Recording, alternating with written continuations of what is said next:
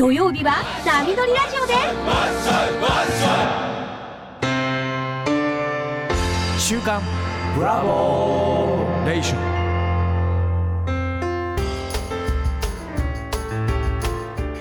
週刊ブラボレーション月の1週目は高見寺ご住職、そして高野山真言宗本山布教師でいらっしゃいます長尾宗学さんです。どうぞよろしくお願いします。おはようございます。はい、かなり春らしくなってきて、本当に今日もバイクですがすがしく走ってきましたよ。やっぱりね、バイク自転車この冬場きついですからね、きついですけど、マフラー巻いたらね、コートも着ずに、近いですからね。そうですね。いい感じになってきたなといい季節になってきて思います。はい。今日はですね、株式会社大創産業の、会長の矢野弘武さん、100円ショップで有名なダイソーですね。大創産業っていうと何かなと思いますけど、ダイソーって言ったらもうみんなわかりますよ。わかりますよね。100円ショップといえばまず浮かぶのがダイソーですよね。すごいなんか成長ぶりはすごいですよね。これ私も勉強しててすごいなと思いましたね。いつ頃できたのかちょっと思い出せないけど、気がついたらもう日本中に、日本中どころじゃない、世界各国に。そうでみんな行ったことない人はないよね。ないんじゃないかな。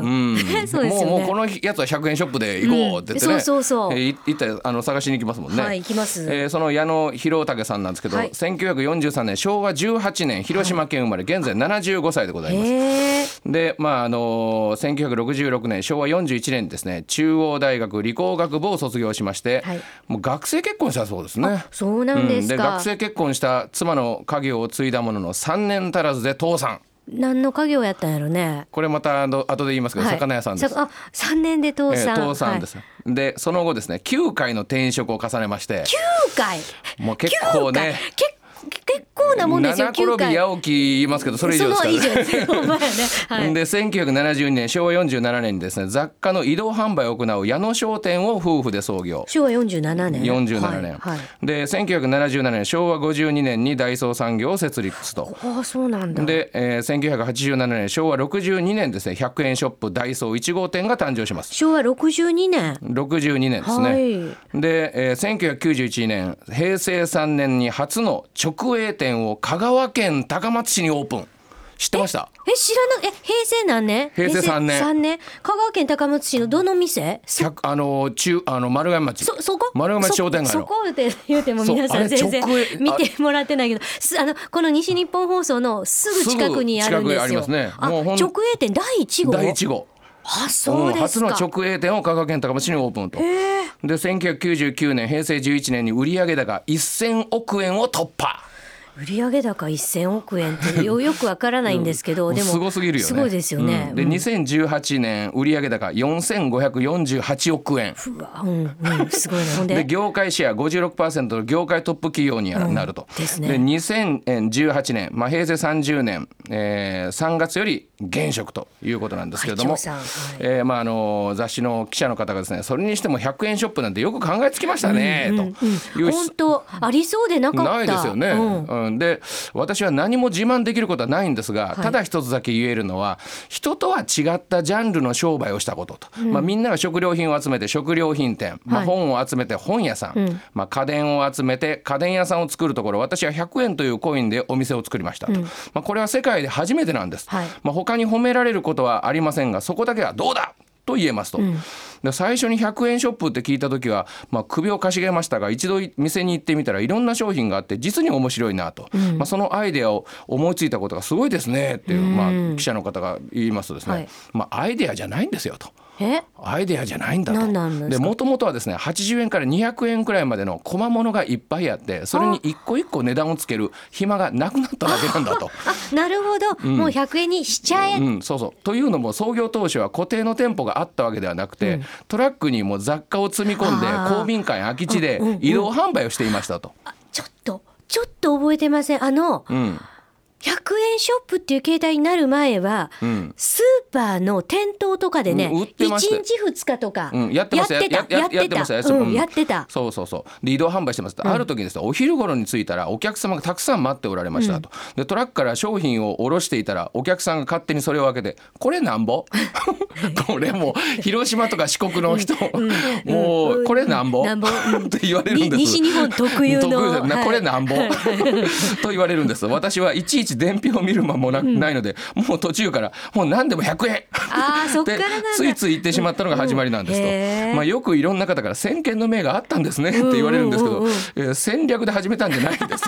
もう困って仕方なしに100円にしたのが実際のところなんですと。で今は何店舗になったんですかという質問ですね。国内が約3300店舗、で海外が26カ国で約2000店舗あります。従業員は2万人、売上高は4500億円になっていますと。すごいね、すごい。海外ってお店どういった国にあるのか私知らないんですけど、テレビの番組でヨーロッパとかに100円ショップのものを持ってって、そこのシェフとかに見せて、おおこれはすごいとか言われてますもんね。あったよね。あるね。やっぱだからね、なかなかない商品も作ったりもしてますからね。外国の方もびっくりでしょう。で普通のセンスじゃないですよと、やっぱり100円ショップを作ったというのはある意味天才ですねという、いや鈍才なんです。腸がつくほど頭が悪くて能力もない。だからうちは経営計画を作ったことがないんです。そんなものはお客さんが買ってくださってできることなので、計画なんか作る必要がないと、あと、企業理念も社是社訓もありませんと。そうなんだ。いやなんかものすごいあっさりしてらっしゃるんですね。企業理念ありません。いいな。社是社訓もありません。それで大成功ですか？で会社を大きくしたいと思ったことはないんです。儲けようなんて大それたことは考えない、売れればいいんだと、今日一日一生懸命頑張ろうと、その一点でしたねと、そういう思いに至った原点は何ですかという質問ですね。私は学生時代に結婚しまして、大学を出てすぐ女房の実家へ行ったんです。広島の尾道でですね、当時70坪の魚屋を3つ経営していて、従業員も60人ぐらいいる会社でした。結構大きな、ぼちぼちね、やってます。で養父がやり始めた養殖業を引き継いだんですけれども、2年半後に700万円の借金を背負いまして、このままやっていたら一生浮き上がれないなと思いまして、26歳の時に女房と小さな子供を連れて東京に夜逃げしたんです。あら夜逃げをされてたんですか？夜逃げしたんです。そうですか。でその後はもう地獄でした。あらどんな地獄だったんでしょう。もう百貨事典の訪問販売をやったんですが、30人中30番、ちり紙交換の仕事とかいろいろやりましたけど、何をやっても、ダメで、結局9回も転職しました。もう義理の兄が経営するボーリング場を手伝ったものの、そこも倒産してしまいましたと。ちょっとなんかそこまでいくとちょっと矢野さん自身に悪がついてるような、貧乏が見ついてんじゃねえのみたいな、みんなからもうちょっともうええわって言われそうですよね。そうですよね。でその時にこう思いました。俺は運命の女神に嫌われているんだって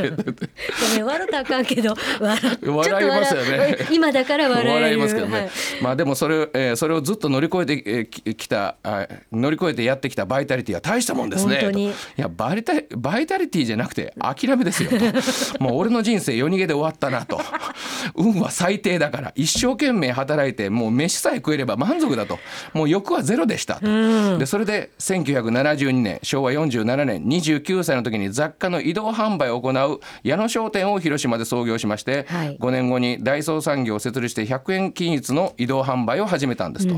あの頃は毎日朝5時から売りに出かけて、帰ってくるのは夜11時12時、もう生きることに精一杯でしたと。で資金調達はどのようにされたんですか、という質問にですね、私の父親も兄弟も医者だったんで、もう兄貴たちのところへ行っては50万円貸してくださいと、300万円貸してくださいと、もう平身低頭して借りていましたと、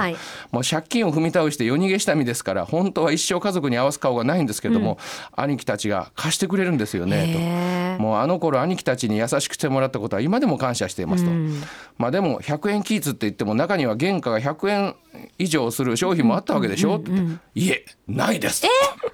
ないそうですわ。そうななんですか。で全部100円以下なんですかって、はい、100円を超えるものはいけないと。高いものがあっても、3000個買うから97円にしてくださいというやり方で、今はそうでしょうけど、最初の頃はそんな大量に仕入れられないですよね、何が転機になったんですか、という質問にですね、当初は原価が70円以下の品物しか入れていませんでしたと、はい、100円均一の移動販売を始めて5年ほど経った頃、小さなスーパーの一角を借りて販売していたんです。先ほど言われたね、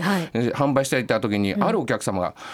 大きな声で、この前これ買うたらすぐ壊れたと、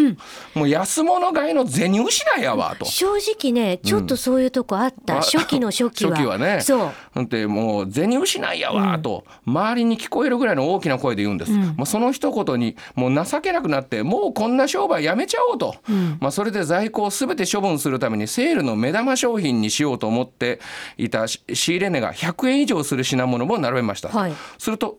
これ100円でいいのってお客様が集まってきて、ものすごい勢いで売れ始めたんですと。でその光景をたまたま見たスーパーの卸業者が、卸値が120円する商品を98円にするくらい売ってほしいとで頼んできまして、そうしたらその商品がお客様の人気をまた集めて、今度は他のスーパーから店舗を安く貸すから出店してほしいと。でどんどん好転していったんです。でその時につくづくいいものを売らないといけないと痛感しまして、そこから原価98円とか99円の商品も取り扱うようになりましたと、商品そのものがお客様を喜ばせていったと、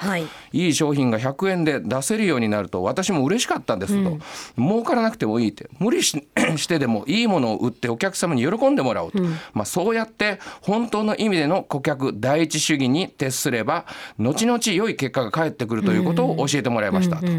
売値が100円って決まっているにもかかわらず原価が上がっていく一方でしょうと、その中でよくやってきましたねという質問ですね。原価はどんどん上がっていくんですよね、当時からいずれ原価が100円を超えて潰れるという確信を持っていましたと、第二次石油ショックの時に原価が一気に上がって同業の仲間はみんな辞めたんですと、ダイソーも近いうちに潰れるぞとよく言われていましたと、でとても100円じゃやっていけなくなって、ある日120円均一に値上げしたことがあるんです、ところが3つくらいしか売れなくて、もうお昼から100円に戻しましたとむちゃくちゃ、もうそれ3つ買った120円の人はもうブーイング出るかもしれないそうなんですか、120円だから中途半端やね、120円ね。でその状況をどう乗り切っていったんですかという質問ですね。結局は運ですと。運、中国というものすごい低コストの工場地帯ができましたから、しかも早すぎもせず遅すぎもせずちょうどいい時期に、なるほど、いくら努力してもやっぱり何事も運が向かなかったらどうにもならないですよね、私が毎年新入社員に言うのは、人生は運だと。なんかでも人生は運だって言われちゃうと、なんか自分に運がないと思ってる人はなんか辛くなりますけどね、でも、運というのは半分は持って生まれてくるけれども、あとの半分は自分で作るもんだと。そこなんですよね、そこなんです。全部何か他のもの頼みじゃないってことですね。半分は自分で作るものだと、だから学校の勉強は今からしなくてもいいけど、人に好かれるにはどうしたらいいかとか、人を喜ばせるにはどうしたらいいか、そういう心の勉強はしないといけないと言うんですと、私自身20代の頃は運命の女神を憎み続けていましたが、ある結婚式に参加した時に京都のお坊さんがこんなお話をしていたんです。仏縁に導かれたお二人ですからきっといい夫婦になられるでしょうと、けれども好むと好まざるともかかわらず、これからお二人に艱難辛苦が押し寄せてきます、それを乗り越えてきたらきっといい人生が送れるでしょう。人生にはいろいろなことが起こりますけれども、無駄は一つもありませんよと、その言葉を聞いた時は何を言うんやと俺の人生も無駄ばっかりやないかと思ってもう腹が立ってしまったんですけれども、ふと考えてみると、仏さんがこいつは見どころがあると思って人の何倍も艱難辛苦を与えてくれたんじゃないかと、運が悪いと思い続けてきたけれどもしかすると運がいいんじゃないかと、そう思うようになってから少しずつ心のモヤモヤが晴れて、いいことが起こるようになりましたと、意識が変わったことで現実も好転していったと、ようやく食えるようになったなという気がしていたところ、自宅兼倉庫が火事になってしまったんですがすごいよねこの人本当ですね、もう疫病神ついてんじゃねえのって感じですけど、そのおかげでいつ何が起こるかわからないんだから、100円でもコツコツ貯金しておこうと。だから銀行の信頼もありましたし、お金も大切にするんでお金の神様は可愛がってくれたんですよね、と5000店舗もできたのはいろんなアクシデントのおかげであり、恵まれなかった幸せだなと感じます、私がこれまで経営者として心がけてきたのは、一生懸命に働く、人が嫌がってやりたがらないことを率先して行う、そして自分の意見は後回しにして皆さんの意見に素直に耳を傾けようと、それから私は自分がうまくいくよりお客様や社員が喜んでくれることが好きなんですと、やっぱり100円でこんなに素晴らしい商品ができたという時の躍動感、それを買ってくださったお客様の喜ぶ顔を見る時の嬉しさ、これはもう格別ですねと語る、矢野さんなんですけれども、真言宗開いた弘法大師空海様はこういう言葉をおっしゃってます、視界を明るくして人生の価値を見出せと。視界を明るくして人生の価値を見出せ。未だですね、真理、仏様の教えに暗く迷いの状態にあることを仏教ではですね、無明と言います。無明、無に、明るいと書いて明るくないっていうことですね、闇っていうことですよ、俗に言う、無明といってですね、苦の根本原因だと言っています。無明っていうのはね、もう苦しみの根本原因だと、で空海様はですね、無明のうちは出会うものすべてが災いだけれども、無明を離れ悟りに至れば出会うものみんな宝であるとおっしゃってます。矢野さんがおっしゃっていることと同じですね。1200年前におっしゃってたんですね、だからもう真理に暗い時は出会うものも全部災いにしか見えないんだけど、仏様の教えがちょっと入って悟りを開くと、もう見るもの出会うものやってくるもの全部宝物なんだとおっしゃってます。囚われ執着を捨てれば無明の闇は明けていくわけです。執着っていうのはこれ人間にとってよろしくないですよね、執着。結局そこが苦の苦しみになる、そういうことですよね。たまには必要ですよ、なんか執着して頑張れ、何かね、諦めずにっていう部分の執着はいいけれど、執着しなくていいものに執着しがちじゃないですか、人間。やっぱり私たちの、変なこだわりがね、やっぱりそれどうしても許せないということが自分の視界を暗くしてしまうということですね。そういうことか。ですから心の視界を明るくして、人生に価値をたくさん見出すことが大事なんだと、空海様はおっしゃってます。視界を明るくして人生の価値を見出せ、今人生の闇を歩んでるという方もおられるかもしれませんけれども、逆にですね、矢野さんね、それはもうあんな苦しかってもう運命の女神を恨んだけど、でもあれは俺に対するもう本当に逆に頑張れるから、チャンスを与えてくれたんだと、そういう考え方もやっぱりできるわけなんですよね。だからいろいろ物事は考え方を変えてみると、本当にそれをきっかけに好転していく、このダイソーね、もう今や本当に飛ぶ鳥を落とす勢いのダイソーでございますけれども、いや今日私お話を聞いてて思ったのが、矢野さんという方はものすごいやっぱり素直で正直な方だなと思いますよね。思います。なんか今の人生をお話しされる時ももうものすごい正直です。人間っぽいもんね。そうなのよ。すごい人間っぽくて。でも広島弁がちょこっと入ってくるのがまたこの西日本関係近辺に住んでる人たちで、これなんぼああなるほどな、みたいな。そうですよね。親しみ持っちゃいますよね。それが今やね、26カ国。本当ね。4500億円ですよ、ほんま。でもね、そういう心の持ち方一つ、考え方一つでですね、人生は変わっていくわけです。この3月っていうのは本当人生いろんな天気でですね、自分の環境って変わっていったりしますけれども、ものの考えようで、逆にそれがいい意味でチャンスだったり、自分を逆に言うとスキルアップさせる時期だったり、気づかせてくれる時期だったりするのかもしれません。いいことばっかりでなんか楽だと成長ないですよね。成長ないですしね、振り返ると人生面白くないです、そんなのはね。そうだね。そうです。苦しい時があったからその後楽しかった最高ですよ、やっぱりね。ということで、視界を明るくして人生の価値を見出せ。ということです。様のお言葉を皆さんも、ね、心を明るくしてですね、いろんな見方で物事を捉えていきましょう。高見寺ご住職長尾宗岳さんでした。どうもありがとうございました。ありがとうございます。